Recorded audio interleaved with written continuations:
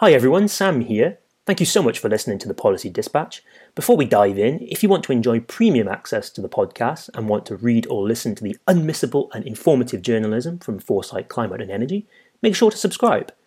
You can try us for 30 days for less than €1 a day, which will give you access to our website and app. Just follow the link in the show notes or go to www.foresightdk.com/subscribe to find out more.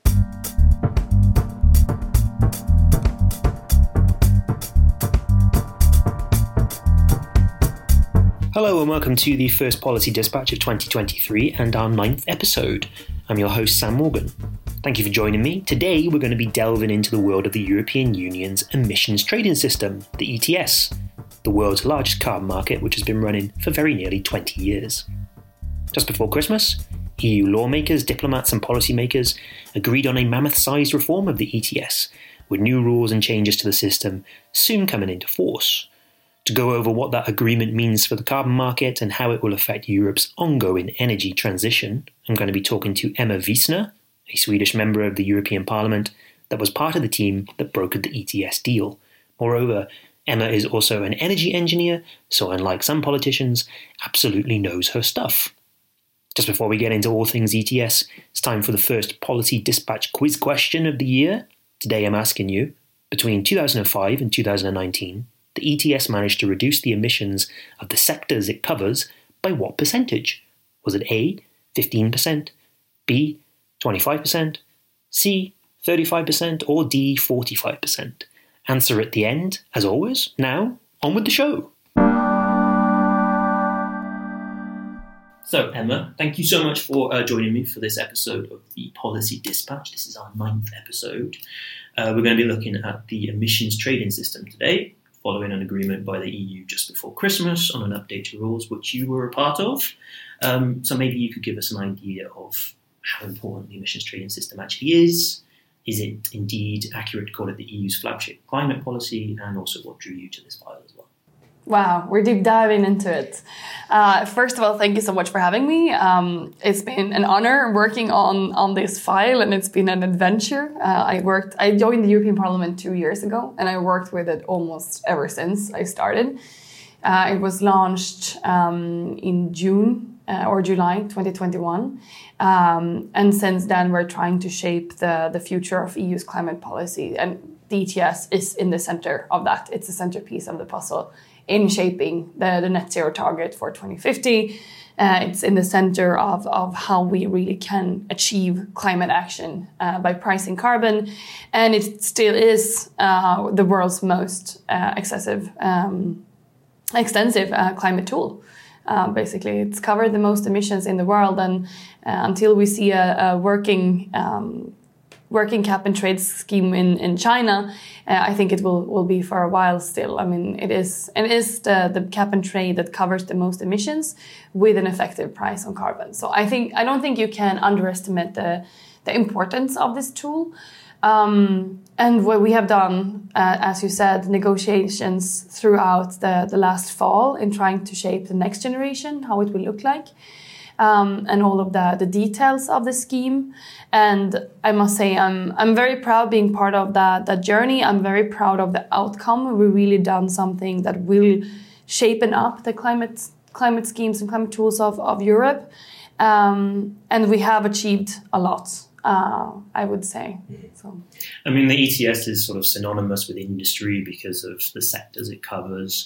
One of the parts of the ETS, this was a big contentious part, was the issue of free allowances, which under this agreement are going to be phased out by 2034. I don't know if my dates are right or not. Yeah. Firstly, how difficult was it to do that given the current situation we're in with, the Inflation Reduction Act in the US and this idea of offshoring? And secondly, that deadline, which is more than a decade away. Maybe you can sort of explain the logic behind that timeline as well. Yeah.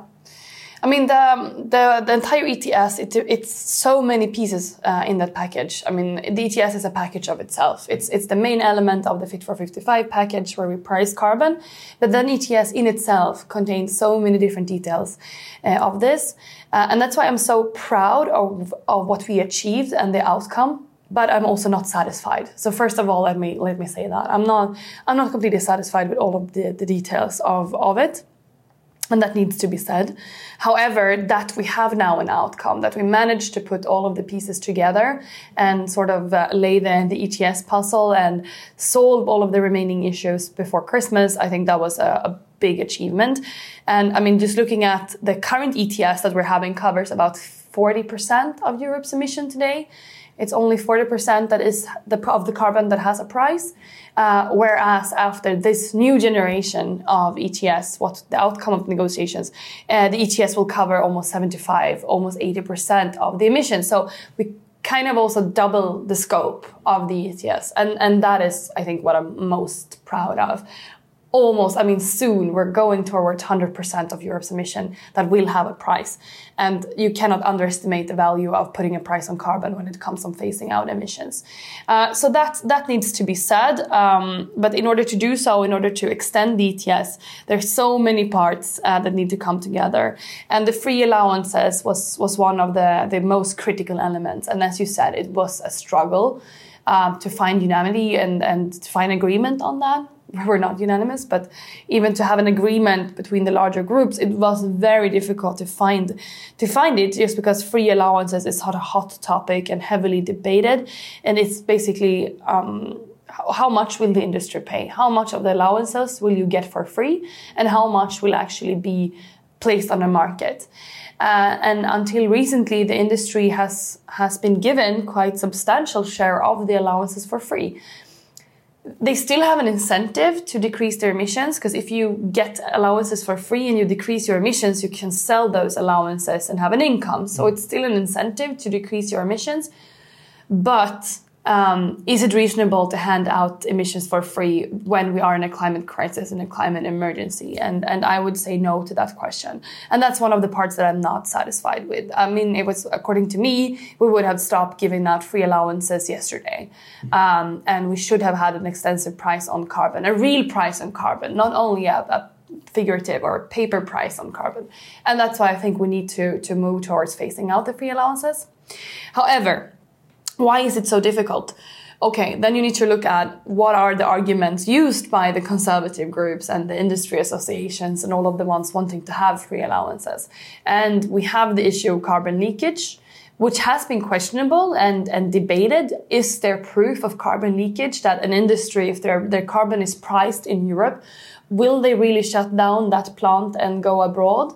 Maybe they will, and there is risks for that, which has been tried to estimate. And the answer to that problem has been the free allowances. That's why we have the free allowances, so that the steel industry and concrete industry and glass industry and paper industry, that they're not moving abroad and simply just we're exporting the problem outside of Europe instead. So we needed to have a good answer to that. In order to start phasing out the free allowances, you need to go to the root cause why we have them and try to tackle those arguments. And that's where CBAM comes into the picture. The Carbon Border Adjustment Mechanism, that was in the Fit for 55 package, a really important part of the deal and part of the package. If you say that also imported goods, if you import steel from China or Asia or US, you also need to have a price on carbon. So if they don't have a carbon price of their own, you need to pay that price by the border. And by doing so, when you introduce CBAM, introducing that price at the border, you are saying that, okay, but then the risk of carbon leakage is removed or minimized. And that's when you can start removing the free allowances. So me from a ideological, sorry, always hard to pronounce. Me from a principle perspective, I would have loved to see free allowances already being phased out, having a real price on carbon. But in order to convince the broad spectrum of political groups, we needed also to have something on the table to actually tackle carbon leakage. With CBAM, when Timmermans included CBAM in the Fit for 55, that was for the first time possible. And that's why it's coming so late. That's why we haven't done it yesterday. But or yesterday as in historic. That's why we haven't done it before in the previous ETS revisions.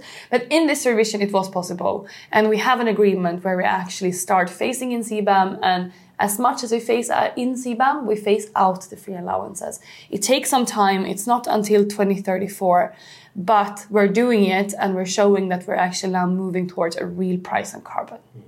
It really does sound like you're juggling 25 different sort of juggling balls at the same time. 100%. That's exactly how it was. At the same time. I mean, the free allowances was obviously a really complex issue to get an agreement on, like you say. Another one is, ETS generates billions and billions of euros every year from selling revenues. How those revenues have been spent in the past have been largely up to national governments. Now, at least, everything's going to have to be spent on climate, right? What counts as climate will still be up to those national authorities. So how are you in the EU, policymakers, lawmakers, going to keep track of that, where it's spent? Is there anything, sort of a government mechanism that's going to check how these countries are spending their money? Or is it just really a matter of trust that, Germany is going to spend all of its revenues on wind power or whatever? How do you keep tab? I mean, first of all, this was one of the points I thought was most disappointing when I first knew all of the details of the ETS, because I thought it's a perfect system. It's a cap and trade. We put a price on carbon. Money is collected from the emitting industries, and then those monies are used to the innovation fund supporting innovation in those industries emitting. So they're sort of financing their own emission reduction scheme. They're financing the new technologies that will reduce the emissions. So it's a double win. But you have an incentives to decrease the emissions, but you also get the money to find the new technologies. Virtuous. I thought it was a circular system. And then you realize it is kind of a small part is going to the innovation fund, but most of the money is going back to the member state. And I was really disappointed when I found that out. I really thought it was like industry paying for industry, but now it's a little bit more like industry is paying to the member states. So, first of all, to really make sure that all of that money is used on climate purposes. You should not use money coming from industry paying for their emissions and then investing those money into new activities that actually could potentially increase emissions. That's just a hole in the head. That would be insane. So that was one of the most important parts that we did in this ETS revision, making sure that the income going into the member states, those revenues needs to be spent on climate purposes. But the short answer is no. There is no mechanism making sure that is happening. But international cooperation is, to a large extent, built on trust. And I think the member states, we need to trust the member states' governments, and the governments need to trust each other that they're all doing now and following the regulation. The regulation says everything should be spent into climate purposes. But we have added provisions on transparency, more precise reporting on the funds, how the funds are being used. And hopefully that can lead to more certainty that the member states are following the guidelines and the rules. Let's hope so. I guess there is a sort of start of a realization at the moment that spending money on these future-proof technologies is like a license to print money as well. Like that people are going to realize that spending this money is going to make them more money in the future. One would hope to think. I think the energy crisis also helps people realize now that we need to have clean energy and cheap energy into our systems. And another part of the ETS deal was a separate ETS, a mini ETS, ETS2. There's been all these different ways to call it. That's going to cover road transport and buildings. That's supposed to kick in 2027, depending on how things go. What are the potential risks of this system as far as you're concerned, and how are regulators going to make sure that it's actually implemented correctly? First of all, I think there's nothing mini to it. It's absolutely not mini. Looking at the emissions of Europe and the biggest share of the increase of the ETS covering 40% till 75% of Europe's emission, it is extension to building and transports. Building and transport sectors has been sectors where we have not had a price on carbon, where we see that gas is still used for heating, for example, to a large extent in the building sector. And we have problems with the transport sector. Those are sectors where emissions have increased throughout time. All of the other sectors, emissions are decreasing, but in the transport sector, they're not. So adding this extra ETS system, or I would never say mini, but the ETS2 for building and road transport, it's absolutely essential in making sure more of the emissions are covered. those sectors would still be in the ESR. So they're still part of effort sharing. Meaning that the member states still need to make sure that those sectors reach the targets, but the ETS2 adds a tool of doing that, adds the pricing functioning. Some member states have high taxes on fuels, carbon taxes. Sweden, for example, my home country, already have a high carbon tax on fossil fuels, but all of the member states does not. So this provides a tool of introducing such pricing to reduce those emissions. That means, and now going into the risk of the scheme, that means that households will be directly affected by a European cost. Normally it is administrated via the member states, and the EU is not really pricing households to that extent today. We have costs that are related to EU, but it's not a direct cost coming from an EU scheme. This would be such scheme, and that of course brings political risks and socio-economical risks, and those we have discussed and debated a lot. And I would say those are the biggest challenges for the scheme. To create acceptance for adding price on carbon in those sectors, to have acceptance for adding a climate framework on new sectors where households are included. I think it's absolutely necessary if we're going to reach the climate targets. I think we need to price all emissions in all sectors. So that means that the household sector also needs to be covered. But I understand also that it's sensitive to a lot of people. So what we did in the negotiations to create acceptance is that we have embedded emergency brake, a mechanism making sure that if the prices are as high as they are today, and we should remember this is a dramatic situation that we're in with high energy prices, the ETS is designed to reach the 2030, 2040, 2050 targets when it comes to climate. So it's a long-term policy framework, meaning now when you have a short-term crisis and really high energy prices, the emergency situation that we're having is sort of doing the ETS job. What you want to achieve with an ETS is to have a high price on carbon and emissions to create incentives to decrease your energy use. I think all consumers understand and realize today that that's already happening. All consumers are aware of their energy bill. But that was not the case only 2 years ago. Energy was a low share of the household's income or the cost of households. And people did not reflect on how we used electricity. France, Italy, Belgium still have a lot of gas in households for heating. And that is a fossil source of energy, which was highly reliant on Russia. We knew about these risks, but still nothing was done to reduce it. And we need to have a long-term policy framework creating the incentives to reduce the gas in those buildings, and to reduce making electric vehicles more cost efficient, so we can reduce the use of fossils in the transport sector. So I would say it's a very important tool, but we need to have things like the emergency brake. We have the social climate fund also providing support to households, like income support or whatever schemes the national governments want to choose. But we have also a tool to help the most vulnerable ones. We also delayed the introduction of the ETS2, so we have more time to adjust to the thought of how to administrate and use this. But I'm actually very proud of having it introduced. But I would say that political risks and creating acceptance will be the biggest issues or the biggest risks in implementing it. Hi everyone, Sam here again. Just wanted to remind you, and maybe your colleagues as well, that premium access to the pod and Foresight's brilliant journalism is just a click away. Try a subscription for 30 days for just €29. That gives you access to our website and audio app. Go to www.foresightdk.com/subscribe or follow the link in the show notes. Now, back to the show.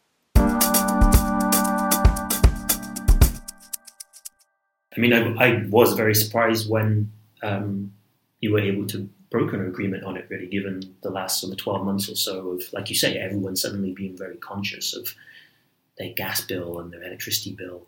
There's going to be another Gilets jaunes movement, and if this thing ever comes in, it does seem to have been a real success on your part.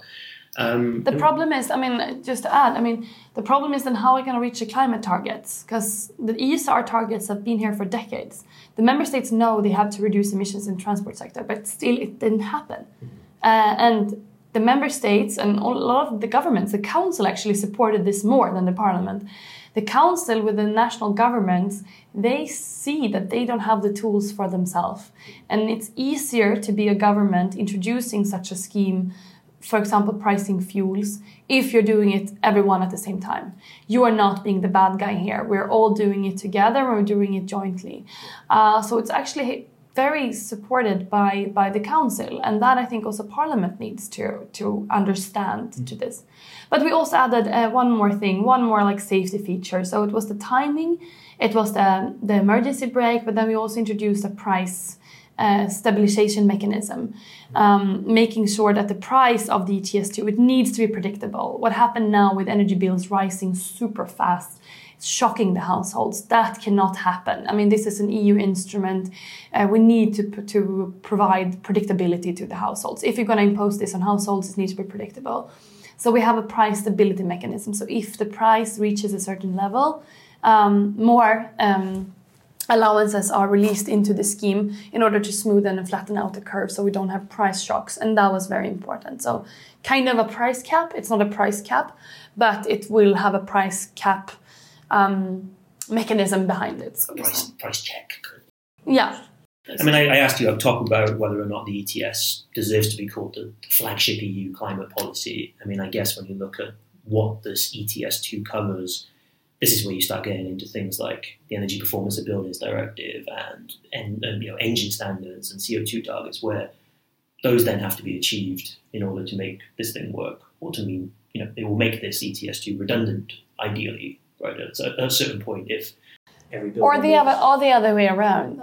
You could also say that we're trying to regulate now in terms of climate in many different areas because we want to achieve our targets. But if you have an effective ETS price, if you have a price on carbon, we would, at the end, don't need the other regulations. That would be the best case scenario, because we would innovate, we would find new technologies, and we as politicians are often not the best ones to tell what are the new technologies. In my career as engineer, that's basically what I learned. Like, you cannot predict industry, you cannot project technology. It will always outsmart you. I think it's a perfect tool from politics to provide to industry and to technology. We give you a price. We know that fossils will cost.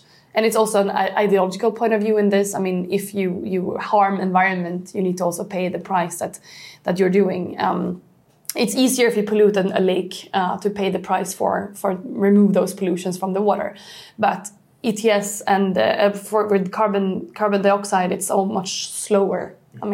The damage of what you're emitting now, it will happen in 50 years because of natural boundaries, and that's why we need to price it today. So first, we have that argument that it's a ideological point of view. For me as a liberal, if you harm and hurt someone, you need to pay for the damage that you caused.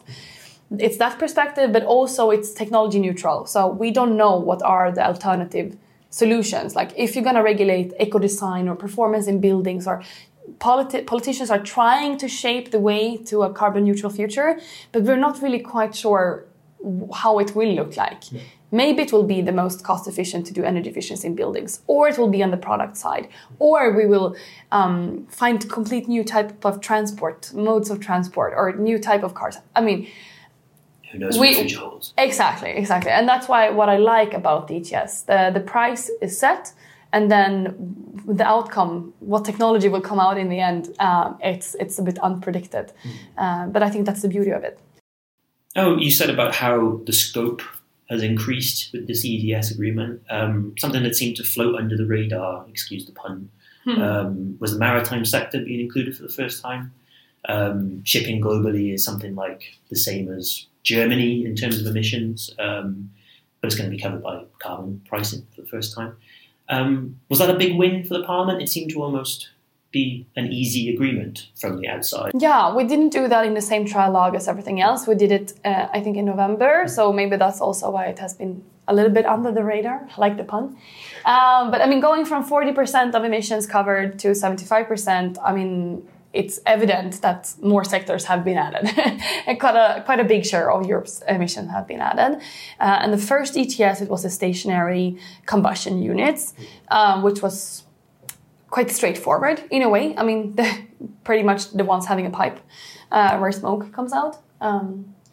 They don't move either. They stay in one place. They don't come from another country. No, exactly. So like the production units, energy production, the industrial production units.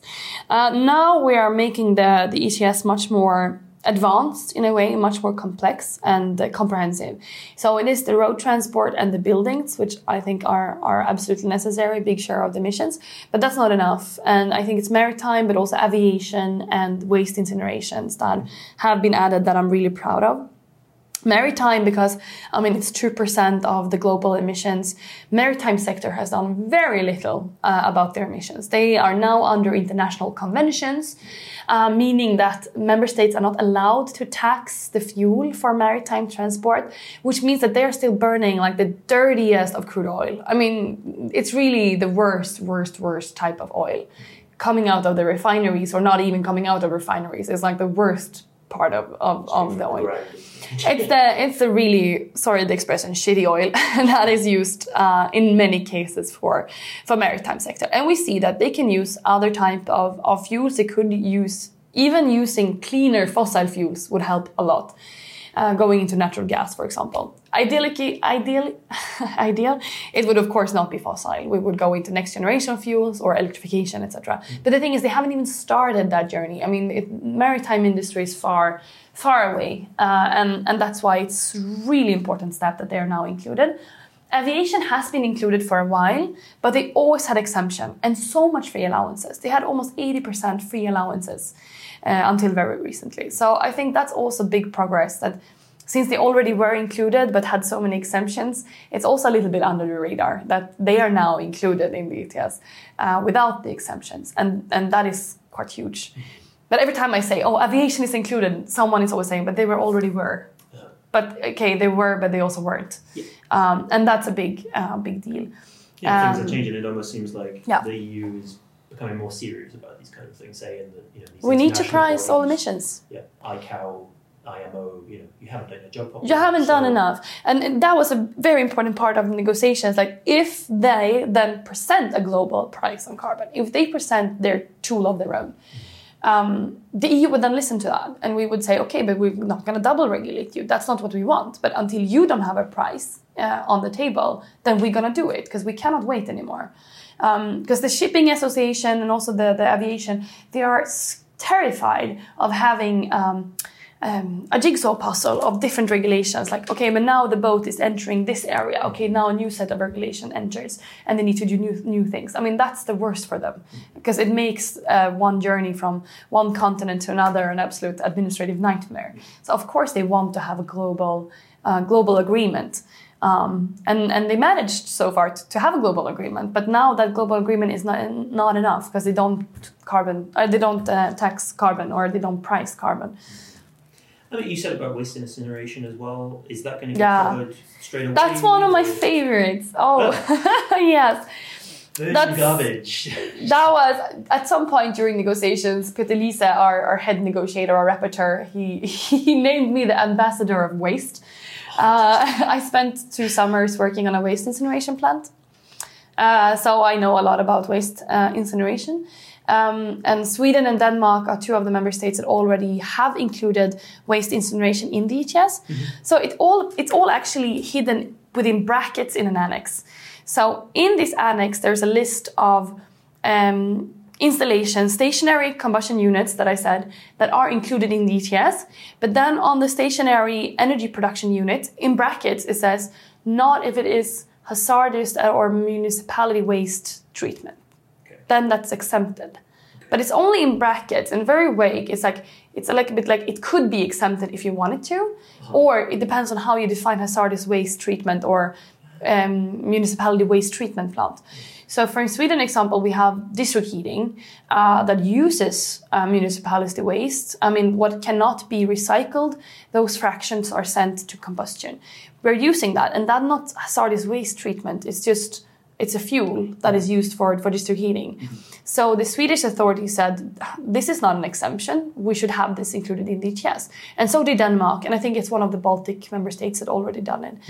Mm-hmm. So that tiny line in brackets means that it's very unclear if it should be included or not. Member states can now pick and choose if they see it as hazardous waste or not, but you can argue municipality waste is not hazardous waste.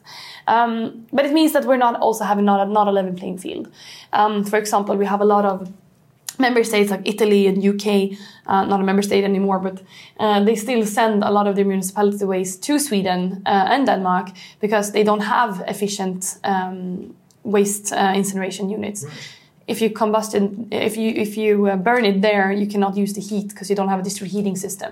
It makes sense to send it to a member state that has a district heating, so the efficiency is much higher if you burn it and have both electricity and heat. Sorry, I'm very technical about this, but this is one of my favorite topics. This is one of my favorite topics. Which means, but then if you send it to Sweden, you would have a price on carbon. Whereas if you burn it in another member state, you don't, which absolutely makes no sense. And it's also part of like the waste hierarchy. If you want to recycle more, we need to make sure that there's an incentive in recycle more. And this happens if you also have a price on carbon when combustioning it. So there's a lot of arguments why waste should be included. The Commission did not. And we asked them, like, why didn't you do it? And I mean, behind the lines, you could tell, like, basically the Commission didn't have time or resources to do it, which I think is one of the worst arguments. But I also have respect for the Commission having a hard workload. So basically, the principle is there. They should be included, but they have not been yet. So that was one of the Parliament's one of the most important elements of the Parliament mandate to include waste incineration. We really want waste incineration included. However, it was very hard to convince the Council. Council absolutely did not want it and said, "Oh, we have not looked at it. There's no impact assessment." All of these normal arguments if you don't want something to happen. And at the end, the other political groups saw like, okay, but there are other things in the ETS that are more important. Maybe we should fight harder for that and drop the waste incineration. But I said, no, over my dead body, waste incineration should be included. And then I became the ambassador of waste. So in the trialogues, in the final rounds, I was one of the biggest or hardest advocates for including waste incineration. And at the end of the day, we did not give in. And now it's included. It's not until 2028. I'm really sorry about that. I wanted it, as I said yesterday. Sweden and Denmark has done it for a few years now, so it's not something weird. We already know we know what these installations are. We know where they are, and we know how much they emit. They're already most often already part of the ETS for the other fuels that they have. And they are stationary. Like it's nothing conventional. I mean, look at maritime. I mean, they are a complete new industry with boats moving around all around the globe. They are included now. Yeah. That's a much more challenging industry. Exactly. Whereas stationary waste combustion units, come on, guys. You know what goes in, you know what comes out. And we know where they are and what they're located, and they know how much they emit. So, but we need to have an impact assessment. The Commission will look at that, and then they will draw a proposal where waste incineration should be included from 2028. So at the end, it is there. It should be included. It's very clear from the legal text that we all agreed on. But with a delay. Political agreement is there. Political agreement. Policy needs to be formulated. The Commission need to do an impact assessment as they normally do, and to be fair, it wasn't a part of this impact assessment. So the Commission will look at it. The Commission civil servant will write the text on how it should look like and all of that. But basically, we're saying it should be done. It should be in there. Council said like if they found difficulties with it, of course they cannot present it. No, okay, I wouldn't want them to. If they found substantial difficulties, I wouldn't want them to present it. But to be fair, I really have a hard time to see what those substantial difficulties would be, to be honest. So that's one thing that's going to be, something to look out for in the coming months, maybe. I don't know. Like you said, Commission's got a big workload, so do you have any idea when? But there, it's already. I mean, in the legal text, it says the dates, like when the impact assessment should be done and what year it should be presented. So often, when we want Commission to do something, to do an assessment or a report or anything, we need to put a date. So the Commission have that. So it's in the legal text. That's one thing. What other sort of big milestones will you be keeping a track of in terms of this ETS implementation? What are the next big things that we now we need to have support from Parliament. So we did tons of heavy negotiations throughout the fall and December, the days before Christmas. We need to have support from the Parliament. I really hope we get it. I think we should have it. The political groups were satisfied at the end. There are many compromises. As I said, I'm not happy with everything, which normally is a good sign that it is a compromise and has potential to be voted on. But you should never open the champagne until you know it's actually there. So until then, I will not be calm, so to say. But then we go into what's really interesting. Looking at the rest of the parliamentary term, what I will do, and I will work on sustainable carbon cycles and carbon removals. And for me, I think it's really interesting going into the next generation of negative ETS, the minus emissions. Can we do an ETS with negative certificates? Can we start purchase and buying also what's taken out of the atmosphere or out of the emissions? So, like in a utopian kind of system, people would earn money for removing carbon from the atmosphere under a system, basically. Yeah, I think that would be absolutely necessary, because if we're going to reach net zero or by 2050, we will need to have negative emissions. IEA is quite clear with that, and we need to have also carbon removal from the atmosphere. And if we're going to achieve that, if you look at the incentives, like when you emit emissions, you have an incentive to reduce your emissions to lower that cost. That's what the ETS is doing, putting a price on carbon so the companies have an incentive to decrease. Or if you want to become net zero, you can buy negative certificates to reduce that. But if then that means also you have a double incentive to decrease your emissions. First, you want to reduce the cost of the ETS, and you also want to reduce the cost of buying negative certificates, meaning that the system will sort of phase itself out. Because if you have a lot of emissions now, you want to decrease them tomorrow and keep decreasing them, meaning the will of paying for negative emissions will decrease over time, and no one invests in such a market. We need to find a market that is steady, that you create a long-term will of investment in that market, and we will need and those CCS plants, CCU plants, carbon removal in forestry, carbon removal from agriculture. There's a lot of things covered here. It's a very interesting file. The Commission now set the frame on, how should a negative emission be framed? How do you define a negative source of emission? Mm-hmm. The next thing that I think we need to look at on the European level is, how can we stimulate that? How can we increase the will of investment? And creating a market for those certificates. Now there's sort of a bilateral market. The ones having emissions want to pay to be net zero, but that's not a long-term solution. We need to have a long-term solution where you also get paid for producing negative certificates. I guess that's where the EU's experience with the full fat ETS will come in then, right? It took a while for the ETS to start doing its job after it was implemented. So one would hope that this new system, would it be part of the ETS? Would it be a completely new system? That's all the things we need to sort out. Yeah. The problem, I think it, at least for a start, it should be a separate system. Mainly because of pricing reasons. The cost of reducing 1 ton of CO2, I think if you are in a normal emitting industry, it's much lower than compared to the cost of removing 1 ton of CO2 from a chimney in CCS, for example, or from forestry. So the cost of negative emissions so far is much higher. We want it to become lower, and it probably will be. But mixing the two could be difficult from that perspective in the beginning. But in the end, it could also be a merged system where you have them together. That would be easier in many ways. It's exciting stuff. It's all. I wish that we had more than sort of half an hour to get into all of this, but I think that's been a real great introduction, shall we say, to what this new emissions trading system is going to look like. Thank you, Emma, for joining us for this episode. It's been really interesting, and best of luck for all of the work going forward. Thank you. So there we go. The emissions trading system is a huge beast of a policy, which is going to continue to underpin the EU's climate work in the coming years. The agreement struck at the end of 2022 might not be perfect, but there's going to be a new system in place that adds more sectors, reduces industrial wiggle room, and drives more emission reductions. Now it's time to sit back and watch it do its thing. Will a carbon price of €100 per tonne become the norm anytime soon? All signs point to yes, very much so. Now at the top of the show I asked you how big ETS emissions cuts were between 2005 and 2019. 15, 25, 35 or 45%? The correct answer was 35%.